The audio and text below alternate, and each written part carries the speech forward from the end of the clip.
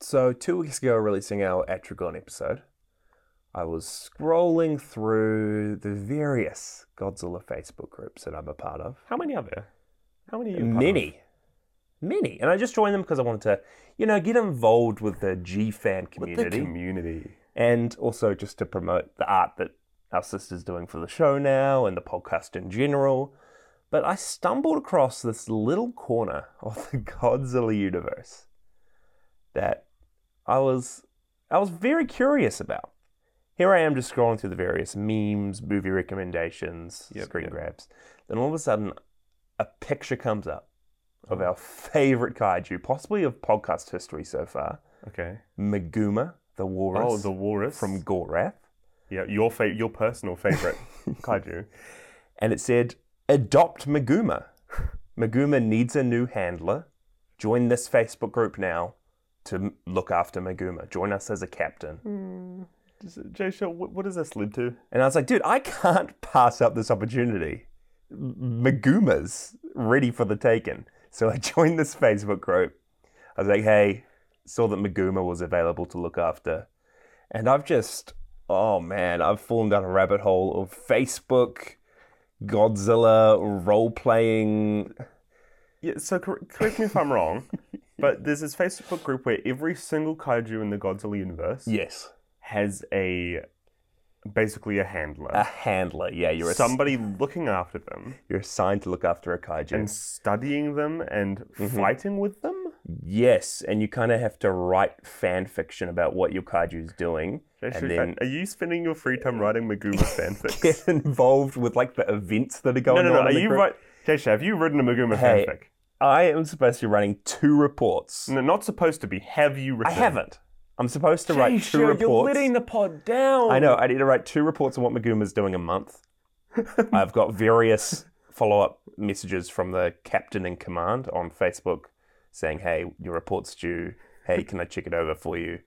And I haven't written. What do I do? That's not even the best part, guys. Jaysha had to make like an ID card, which labels him as the head cryptozoologist. I joined the group, the next thing I know, my messages are just inundated with people saying, hey, I'm going to be showing you how to be a handler. Hey, I need your photo to make your ID card. I don't know what I'm getting involved with. Do I write this report or do I just wait until they kick me from the group? I just find it so funny because you know that nobody wanted Meguma. He shows up for like 3 minutes in one of the least known movies. But it doesn't even look cool. Who am I kidding? He's not even cool. But I was just like, hey, Meguma's available, dude. Okay, Jaysha, what's Meguma done this month so far? What do I do? Guys, write us in. What has Meguma done this month? This could be a regular thing. Well, message PodzillAPod on Instagram or Twitter with what I should write in my monthly Meguma fanfic, and I'll submit a report. This could be a regular thing. We could give you guys updates on what Meguma's up to.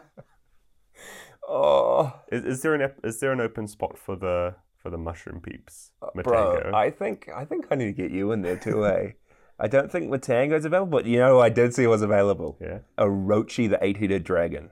From the 3 treasures. Oh, I would go for that. Is up for grabs. I'd go for Orochi.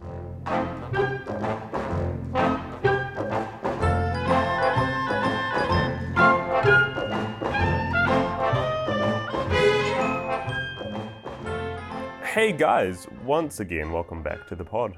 Podzilla, your favorite family duo. Micah Drake and Jaysha Drake. Yep. Your lovable hosts. Favorite family duo here at Podzilla. I don't know any other family duos. There's bound to be many. Is Sonny and Cher a family duo? Yeah, we're the Sonny and Cher of podcasting. That's right. First off, apologies if you hear any cicadas in the background. Once again, I don't know what it is. They've just come out of the woodwork, come out of the forestry. They've crawled out of the forest, waiting to prey on these 2 family duos. That's exactly what they've done. And it sounds like one's right here. There is one. Okay, so we're currently in Jaysha's basement. Like garage/basement? Yeah. There is one in here. Yeah. And we can't find it. It's the same cicada that was here last episode. as well. He's just sticking around. Adding an extra listen to our stats. Hey, the most committed listener of Podzilla right here, listening to us live. Okay, Jasha. So what's on the menu for today? Before we even get into the movie, Oh. me and you did something we don't usually do. We went on a road trip last weekend with our family. Oh, because we never do road trips. Well, I mean, not at the moment with COVID and everything. It's like, honestly, the first time I've been out of Whangarei for months. But we went to Matakana to watch a little movie called Licorice Pizza. Yeah, and we wanted to watch it specifically. You're a big fan of the director. Yeah. I tagged along because it is one of the Oscar nominees this year. Yeah, it's the Best Picture nominees. It's one of the ones that's very hard to get your hands on. It's not showing any cinemas in our town. It's not streaming anywhere. Lame. Honestly, this cinema, dude, they had cushions. They had pillows on each seat. If you follow my Instagram, they had cushions there. Oh my goodness, it was good. But yeah, we watched Licorice Pizza. I really enjoyed it. You not so much? I enjoyed it. But the reason I bring it up, right? It's kind of about two friends finding their way in the world. Is this like an allegory for me and you? No, that same thing kind of applies to Mothra vs. Godzilla. Right? There we go. That's the connection right there. I mean, we know in the end, Mothra and Godzilla become the best of mates. Some even, there's fanfic. Let me tell you, I'm a fanfic master. Perhaps even lovers. What have Mothra and Godzilla been up to this month? So, this is the beginning. Mothra vs. Godzilla. Big episode. Big movie. This is the first time these giants clash. This is the first time kaiju have crossed over. Yeah, because we've other than two pre-existing kaiju. Yeah, two of Toho's own properties showing up. And they're not friends. They're far from it in this movie. They're sworn enemies, but... Yeah, we watched Mothra vs. Godzilla, 1964, Ashiro Honda. Mm-hmm. You know him, you love him.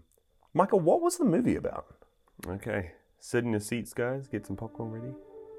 Shortly after a typhoon, reporters Sakae and Junko come across a giant egg which has washed ashore.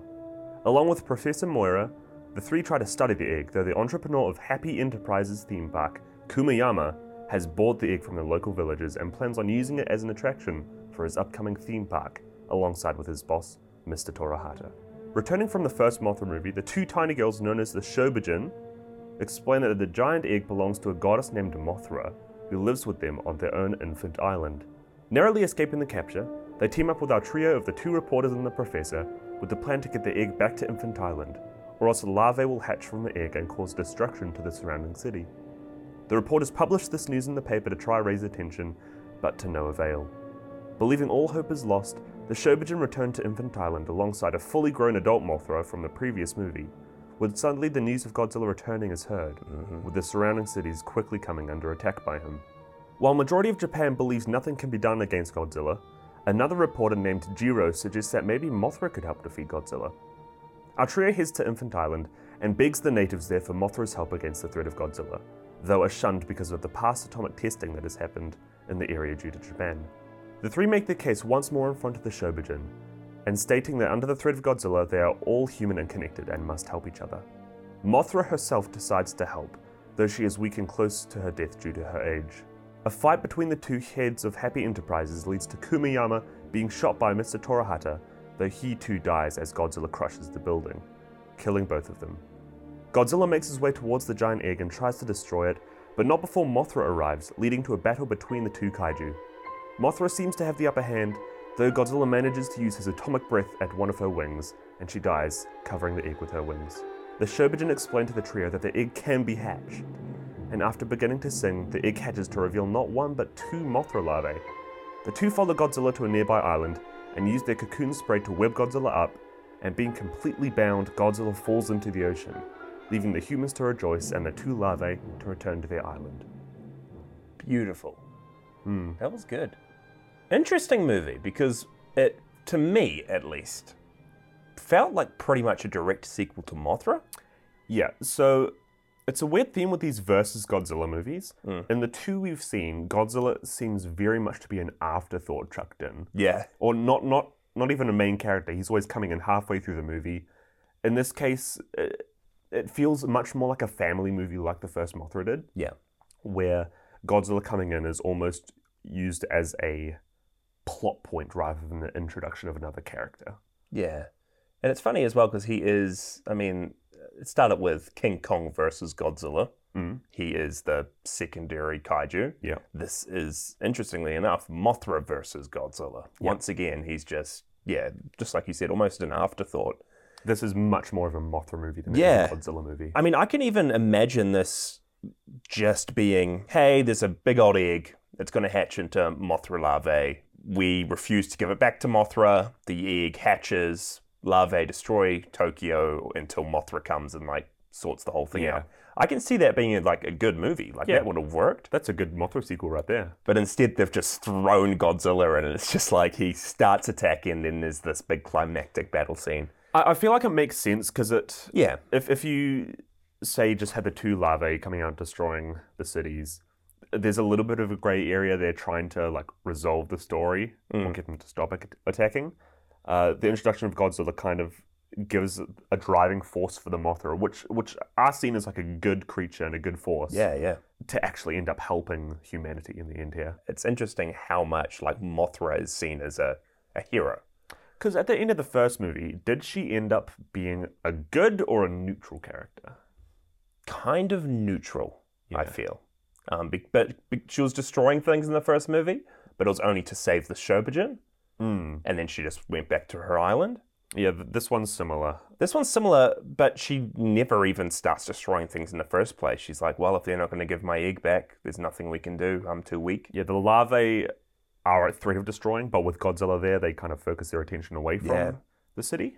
I mean, I kind of liked it. I thought the story, it had a lot of things it was juggling, but it came together real well. I mean, you touched on it, but the Happy Enterprises duo, the villains. It's quite a big part of the story. So the characters here, we have the trio. We have these two kind of antagonists of the story. We have a few other characters here and there, like Jiro. Jiro the reporter who eats a boiled egg in like 90% of the scenes he's in. Is this the best Godzilla character of all time? He's played by Yu Fujiki, and literally his whole character's personality is that he just loves eggs. That's a good personality. He's not in it much, probably like under 5 minutes of screen time all up. Yeah. But they'll just be having a discussion in the newsroom, the journalists. He's just eating eggs. He's just eating an egg, and he's like, oh, what does he say? Oh, he says something like, well, this egg is approximately like 100 times the size of a normal egg. So if we microwave it for around 100 times as you would a normal egg, that should hatch. He just knows all this random egg facts Egg man. that he's just bringing up. And I love how in the end of this situation, he's kind of sent out just to back up the other journalists and to watch the egg. He comes out in the situation and he's just frying up one of his own eggs. And then he's kind of just thrown in with the army and He jumps up on an army truck to get a better view of the place and it just drives away. So in all of the military scenes from there on out, he's in the background. He's just there. So we're spending a lot of time on a character who's literally the most minor main character here. Oh, he was great. I mean, you've got your other trio who are actors that I'm pretty sure we've seen before. Yeah, we've seen most of these guys. The main dude and was he a detective or no, he was a scientist in this? So we have our main reporter, Sakai, played by Akira Takarada, who we have seen before. He was the protagonist in the first Godzilla movie. Oh, nice. That's who he is. He plays a very stoic, but still noble character, quite strict. There's his photographer assistant, Junko, played by Yuriko Hoshi. She's much more of your bit of a happy-go-lucky, a little bit smarter in a different way. I liked her as well because she's the photographer, but she's really like clumsy. Yeah. Like the two of them initially show up to cover this big storm that happened, which brought the egg onto the shore. And they're pretty much on the clock. They've got to quickly get all this footage taken, interview all these people. And she hasn't taken a single photograph and she's just looking at the weirdest stuff. She's setting up one photo of like some muck in the ground. Yeah, it's nothing to really do with the story they're covering. And she's always using her flash when she doesn't need to. Yeah, I really, really liked her character. Yeah.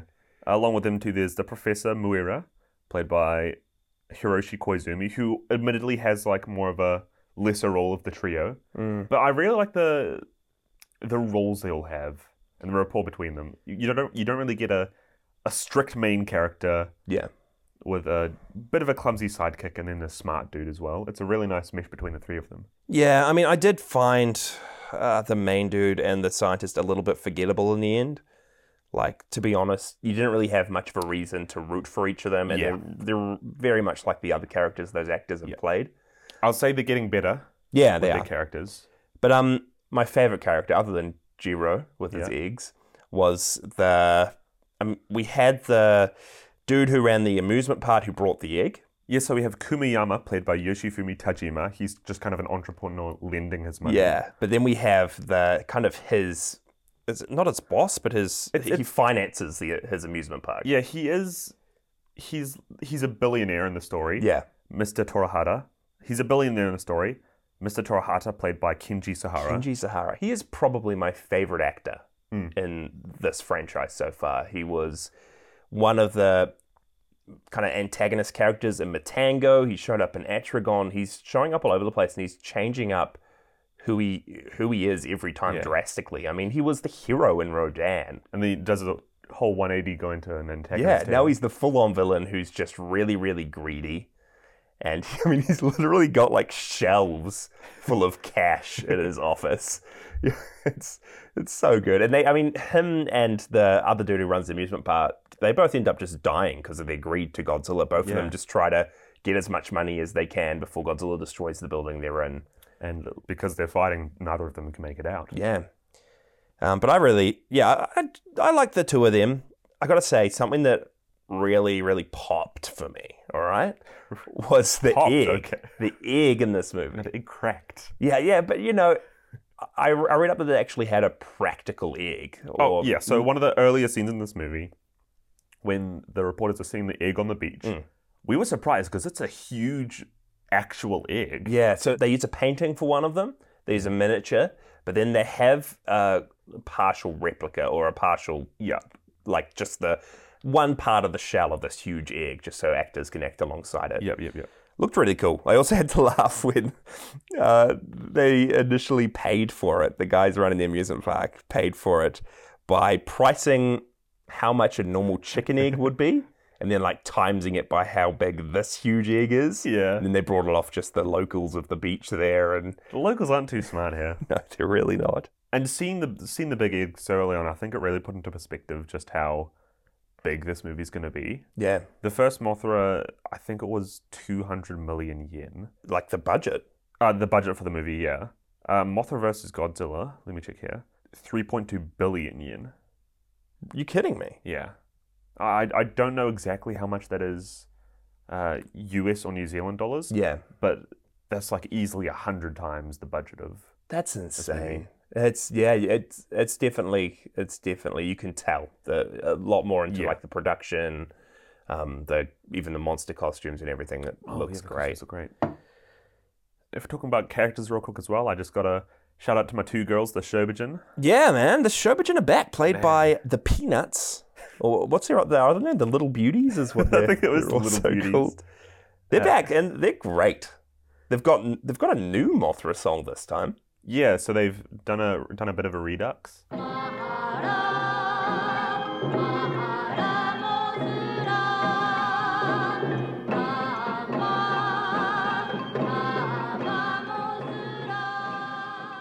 This time they also have one specific costume which they wear throughout the whole thing, and it's a great costume. Yeah, they look great. How does the new song go? Well, I'll add it in. But no, I want to hear you sing it. Mothra, Mothra, da da da. Oh, I really don't know the lyrics, but it says Mothra's name. Tears to my eye. There you go, man. Yeah, they were great. Should we talk about the kaiju in this one? Yes. Because there's a few. We got Mothra herself. Returning from the last movie, so this is the adult Mothra. So she's also known as first generation Mothra. Okay. Or Mothra Imago. What does that mean? I have no clue. This is what I saw her name written down as all over the place online. I think it might even just be what the stage in Mothra's life cycle is. Okay, so like a fully grown one's called so she's Mothra Imago in this movie, but she is the first generation Mothra. Yeah, saying, I'm searching it up, it says Mothra emerged in her Imago form. Yeah, there we go. So maybe the Moth version is Imago? Yeah. But she looked great. I did a little bit of reading of how they, created this. It was more like a puppet for this Mothra. I mean, it's not a costume. Yeah, There's you no one can't in have it. a costume flying. Nah, it's a huge puppet or a huge creation of some Model. sorts.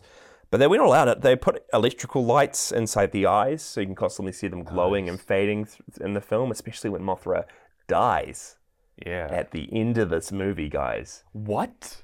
Yeah, it's crazy. But you see her lights fade out, and they also put electric motors inside her mouth, body, and legs, and they could remote control how she moves. It's really cool whenever she appears on screen. Yeah. Because it feels non-human. Godzilla feels a bit human because it is a costume. Yeah. But she still feels quite real, which I love.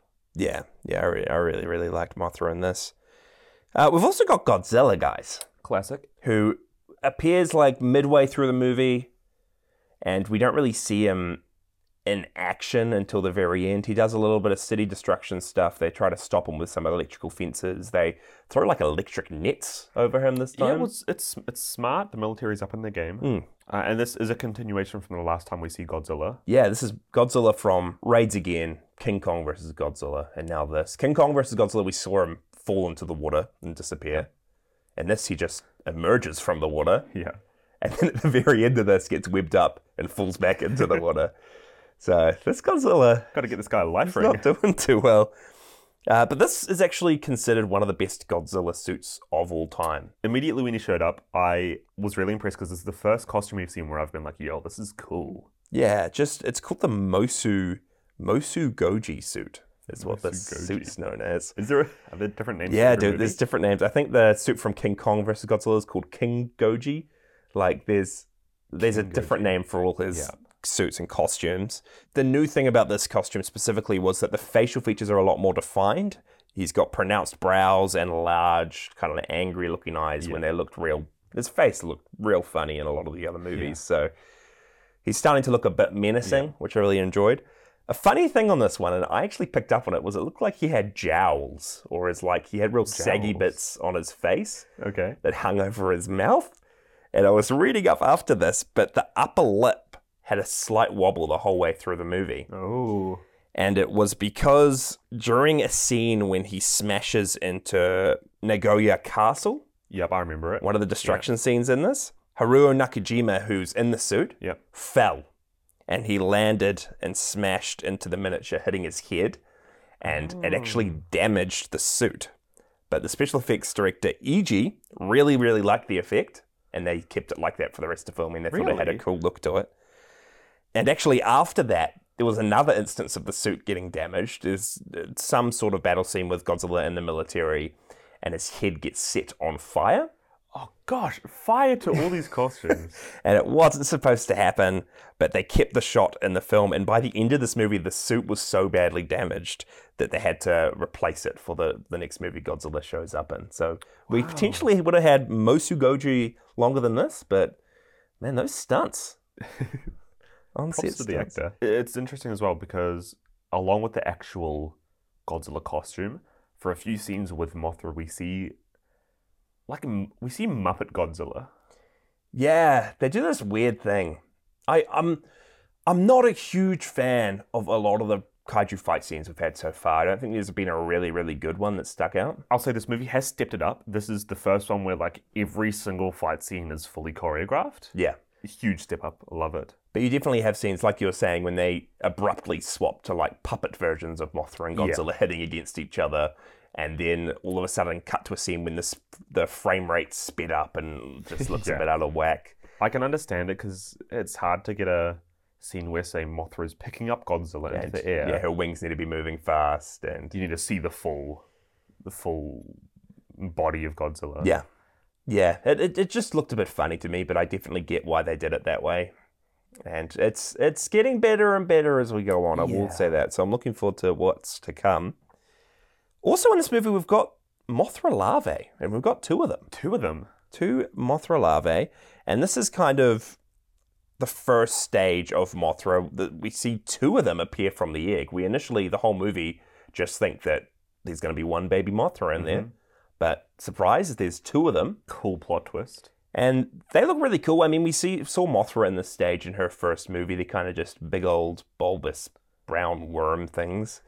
brown caterpillars. Yeah. I do love this Mothra design. Yeah. I don't think it's changed much from the first movie. No, I don't think so. We will see it change a little bit as it goes on, but yeah, I really like it. They also have this crazy ability, which is, they shoot silk. That's pretty much what the Mothra larvae do, is shoot silk, and they web up Godzilla. That's how they defeat him in the end after their mother dies. Funny thing, though, the chemicals they use for the webbing, and we picked up on this. We were like, man, are they using proper web? Yeah, so the final showdown with the two larvae against Godzilla on the island, the larvae actually have like built-in web shooters. Yeah. They're like their own machinery, which looks so cool. Yeah. But what's up with it? Well, they created like a web-like fluid that they used for this, but the problem was that it caused burns. And there was a few the crew members of this movie that got burnt from this kind of substance they came up with that looked the way it did. If it sprays you, you get burnt? Yeah, I think so. It's just, it was known to cause burns to some of the stuff. So it looked cool. I feel bad for the Godzilla actor. It's probably damaging the suit even more than it already is. That's probably what set fire to it. But we got Godzilla, we got Mothra, we got the Mothra larvae. We also have one other kaiju. Oh my gosh, I was waiting when we get to this. Forget about me saying Meguma was cool earlier on, guys. This movie has the first appearance of Skeleturtle, also known as the Mystery Bones of Infant Island. You mentioned this before we started the movie, and I'm like, what the heck? There's going to be a skeleton monster? This seems weird. This kaiju, if it can be called that, has a surprisingly big fan base. Yeah. And it shows up for a second when our main protagonists go to Infant Island to kind of ask the natives and Mothra and the Shobijin for their help against Godzilla. Mm-hmm. And they come up on Infant Island initially and see this kind of wasteland-like area that's been affected by hydrogen bombing. Yes. And in the background, we see a huge turtle skeleton, like shell intact, and the head is moving back and forth, and it looks like... No, according to you, it is blinking. It's blinking, dude. It's crazy, because first thought, this skeleton, this huge turtle on Infant Island, just got killed by the hydrogen bombing. Yeah. But he's moving. Alive. He's alive. He's a literal turtle skeleton creature. And none of the characters are reacting to him. No one even sees it. It's in the background. And he's just turning his head around, and they just walk past him to the little beauties. So we're confused, and we did a bit of research. I made my way to Reddit. Yeah. And I don't know if you've got these facts here, but apparently Ashira Honda had heard a story of some bones, a skeleton of a creature on an island, moving in the wind. Okay. Even though it's fully dead. Yeah. And according to a random Reddit user, that he wanted to incorporate that into this movie, so made a skeleton turtle who was just moving in the wind. How do you explain the blinking? Because it's blinking, dude. He's not blinking. His eyes are hollow. And I can see your face, you don't believe me. The way his head is moving, another piece of bone from behind him crosses over, making it kind of look like it's blinking. But not really. So you're telling me they went all out with this when they created this Skeleturtle, that they made his head hollow, that they did in bones inside his body. You're telling me that he's just a dead turtle with his head slightly bobbing in the wind? Not just a dead turtle with his head bobbing slightly in the wind. A dead turtle with his head bobbing slightly in the wind with a bunch of official Toho merch. And riddle me this, Micah Drake, with your Skeleturtle is alive and he's just moving with a bone. Is Skeleturtle up for adoption on your Facebook page? Who knows? But you're right, they did make, Toho's made official ornaments and like shirts and stuff from Skeleturtle. But Micah, if Skeleturtle's dead, like you say, why? In the comic book Godzilla Rulers of Earth... Rulers of Earth, is Skeleturtle seen fleeing a fight? Oh, is he actually? Why? How? Explain that to me. It's the wind. It's a heavy gust of wind. He's just getting blown away from the fight in the wind. You've seen what Rodan can do to people. Was Mothra fighting Godzilla? I don't know, dude. It's the wind. That's okay. I would love for a reference to Skeleturtle. I choose to believe he's alive. He's just living his best life on the shores of Infinite Island. Some say he's still there today. Some say he is.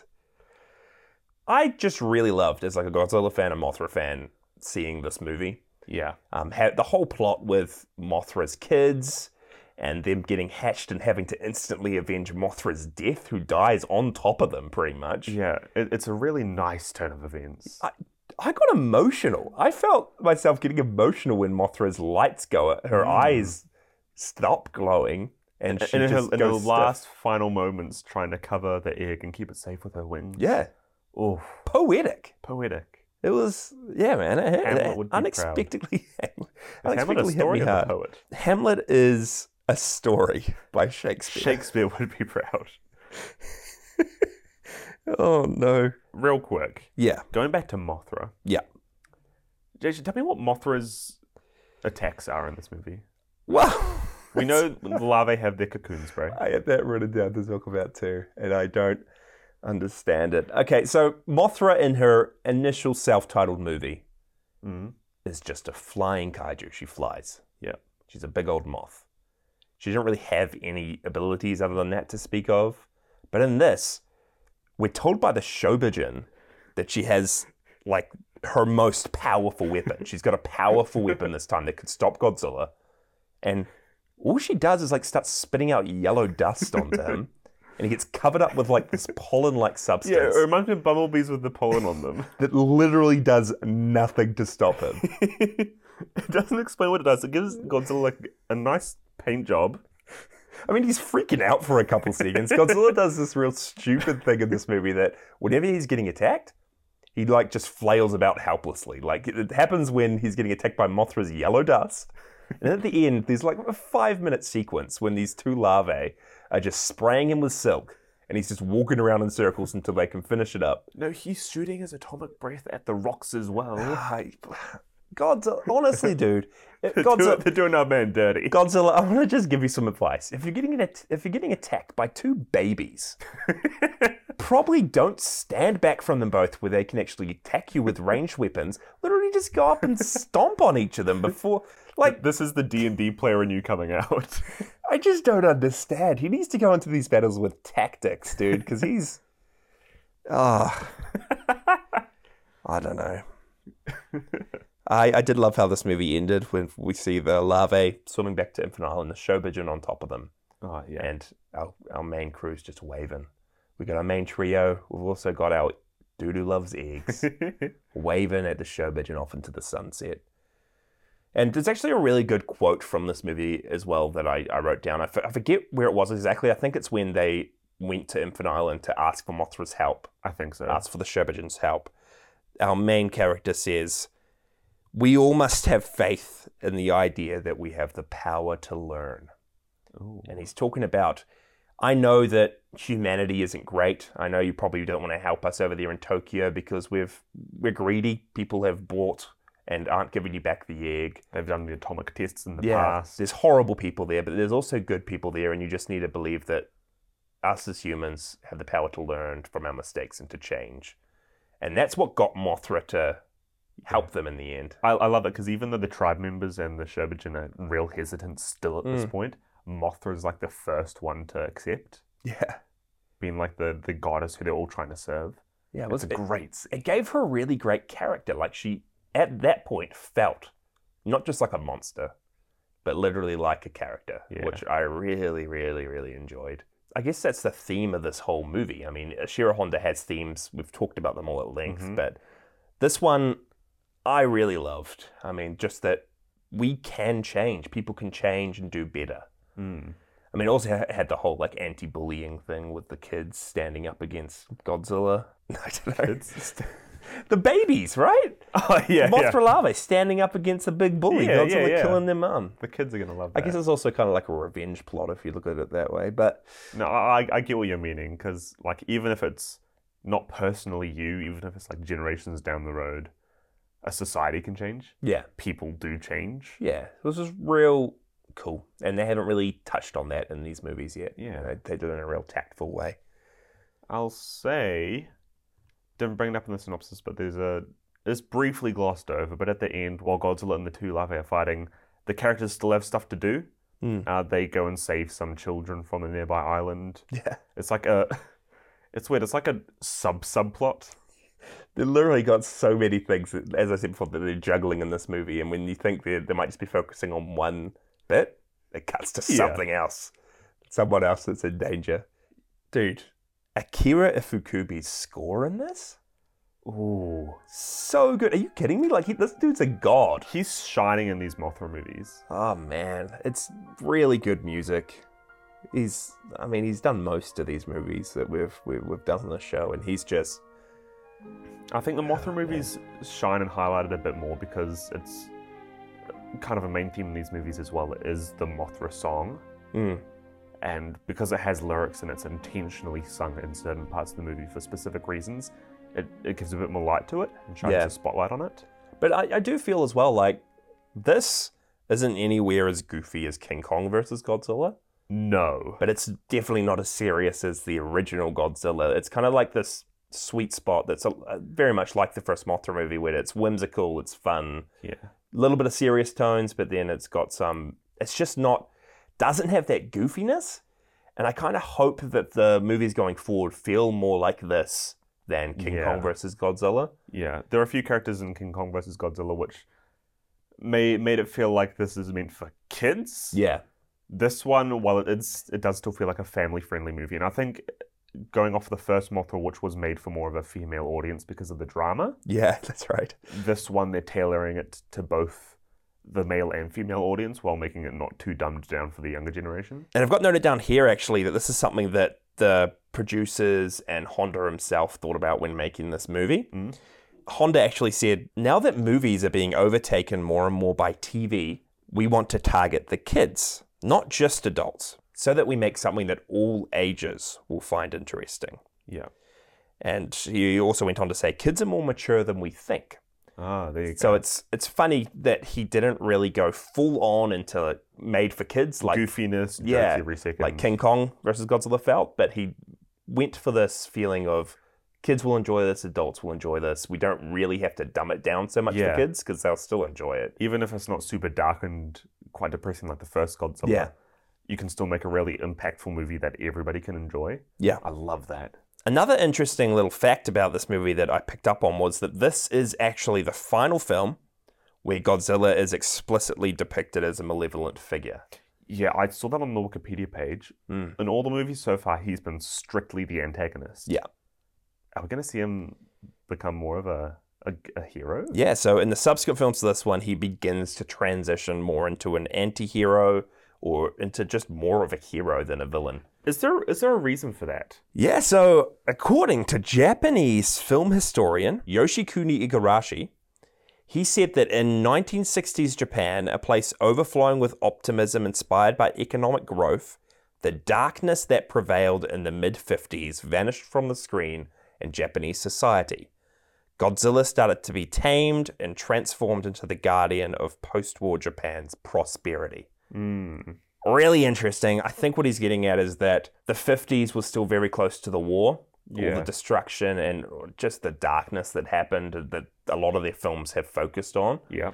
And going into the 60s, everyone started to shift. Everyone started to move on a little bit. Move on to become a bit more optimistic and almost mirroring how society and how Japan was becoming.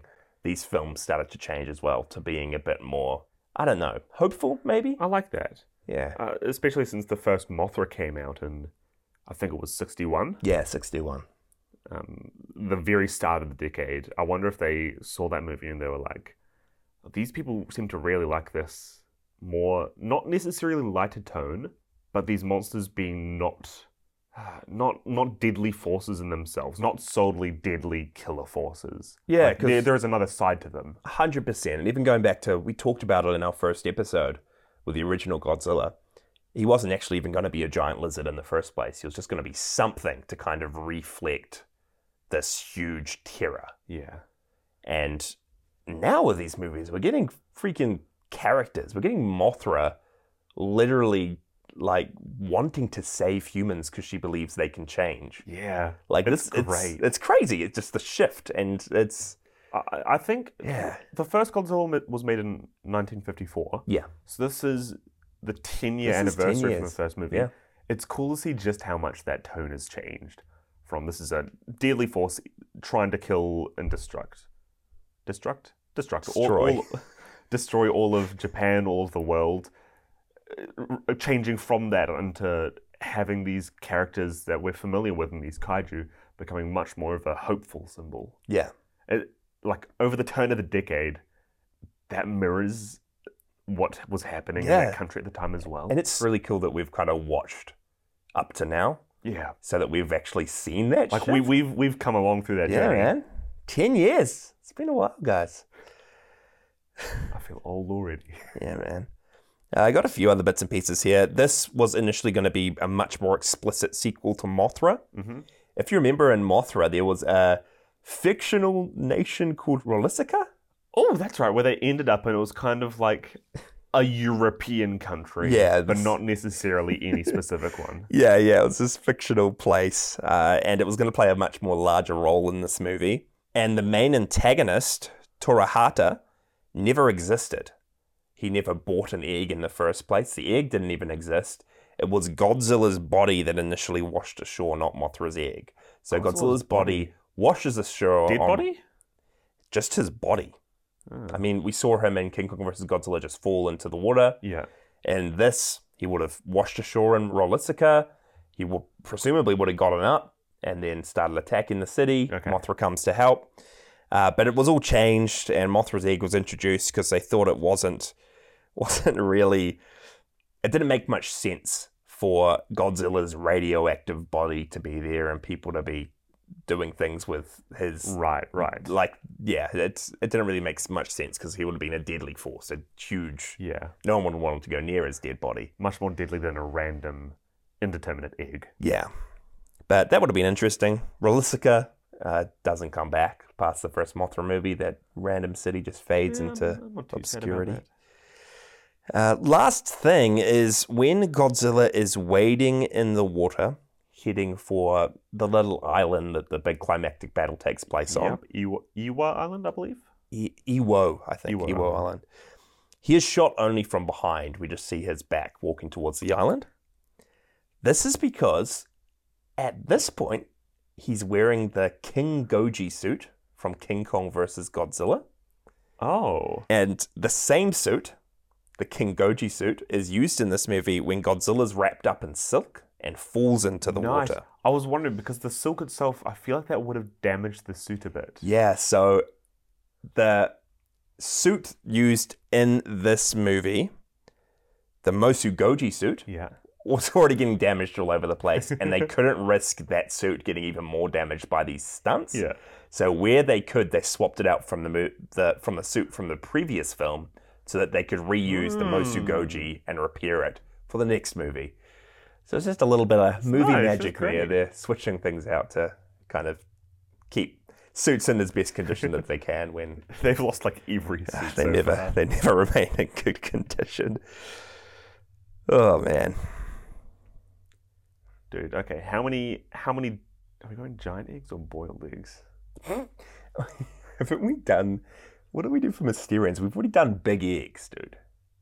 How many boiled eggs would you give this, Jason? Just doing this boiled eggs. Yeah. Oh my goodness. Unless you want to do how many bags of Mothra dust? Let's go bags of Mothra dust. I don't even know Okay. how you came up with bags of Mothra dust particles. Now we'll do Spicks. bags. We'll do bags of Mothra dust. I don't know. I'm a bit torn when it comes to this movie because it was quite engaging and different. And man, Mothra dies in this. It's emotional. They actually Yeah. managed to make it something memorable. But the story felt quite weak to me when it came to the characters. Some of them stood out. Others were just so forgettable, and we didn't really have any reason to care for them. They didn't really have any reason to do what they do in the movie. And they don't really have any drive. Nothing. I mean, why are they doing this? Why are they wanting to go to Infinite Island and risk their lives to get the Shobijin to help? It's just chance, right? They're just doing it because they're good people. I guess so. They're reporters doing this just doing it because they're the only people who are smart enough to save. Not even smart enough, they're the only people who just kind of want to help save humanity. Yeah, and I mean, that's what a lot of the other characters up to this point have been as well. It's just, it didn't really do it for me.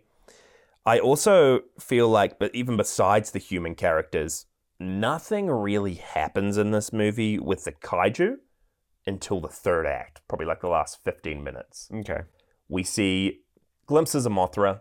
We see a little bit of destruction with Godzilla. But there's only one real big kaiju battle at the end. I guess two, when Godzilla versus Mothra.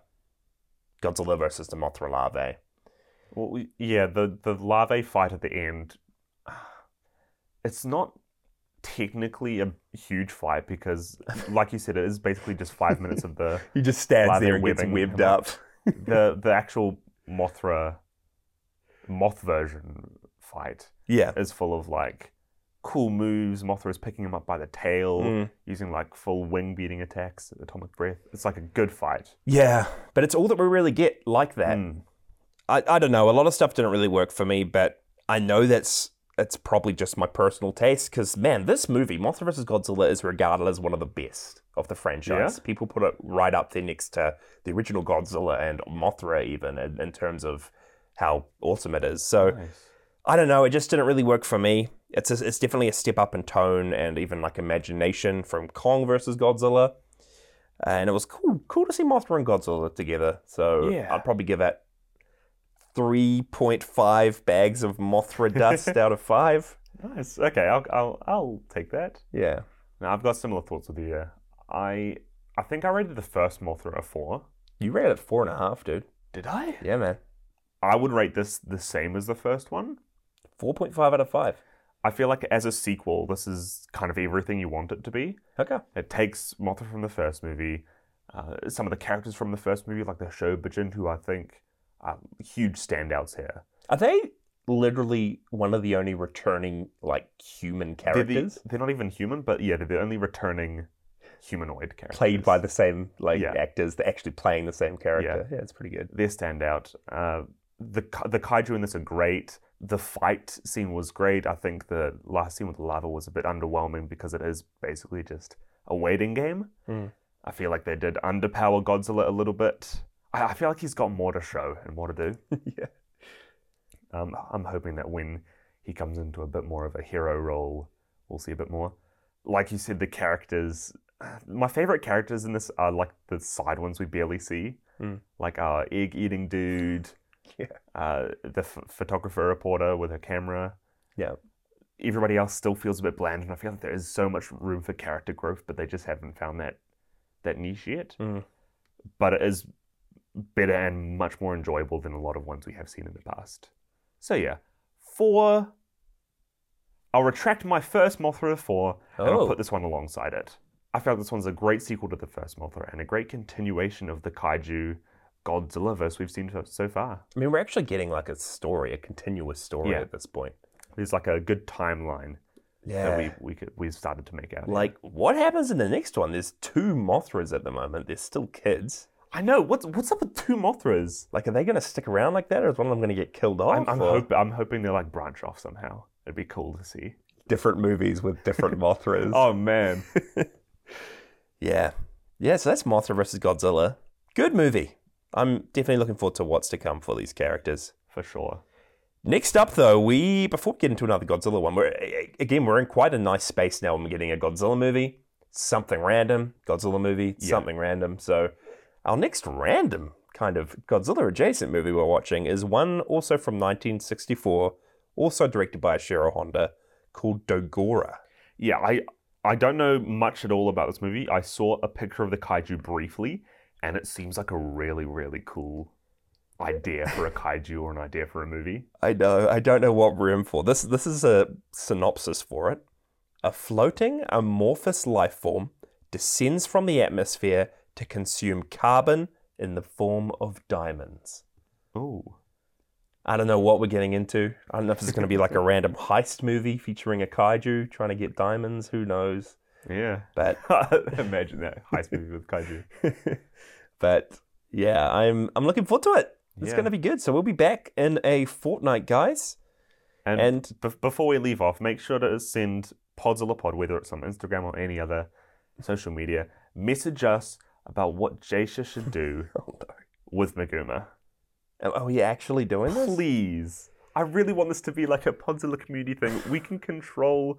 I'm writing up a Meguma report? We can control Meguma. And I also need to apparently write up where... Because I'm playing... I put in my actual name, Jasha Drake. You're playing a character called Jasha Drake. I'm playing a fictional character called Jasha Drake, and I have to come up with my backstory of how I became a handler.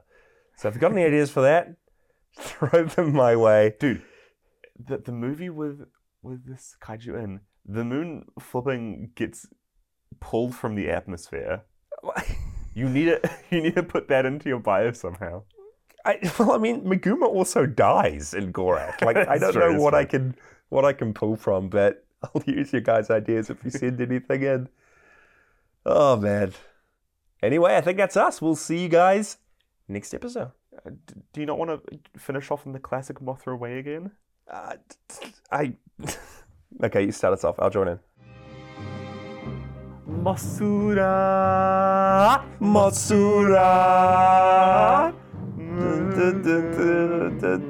We should learn these words. That's been Podzilla with your hosts, Jasha and Micah Drake. Follow along on our socials at Podzilla Pod and jump into our Discord via the link in the show notes. Huge thank you to Cassie Celine, who did our podcast art, and our very own sister, Shemaya Drake, who does our episode thumbnails. Let's go. And just a disclaimer that any musical sound effects used in this episode belong entirely to the Toho Company. See you guys next episode.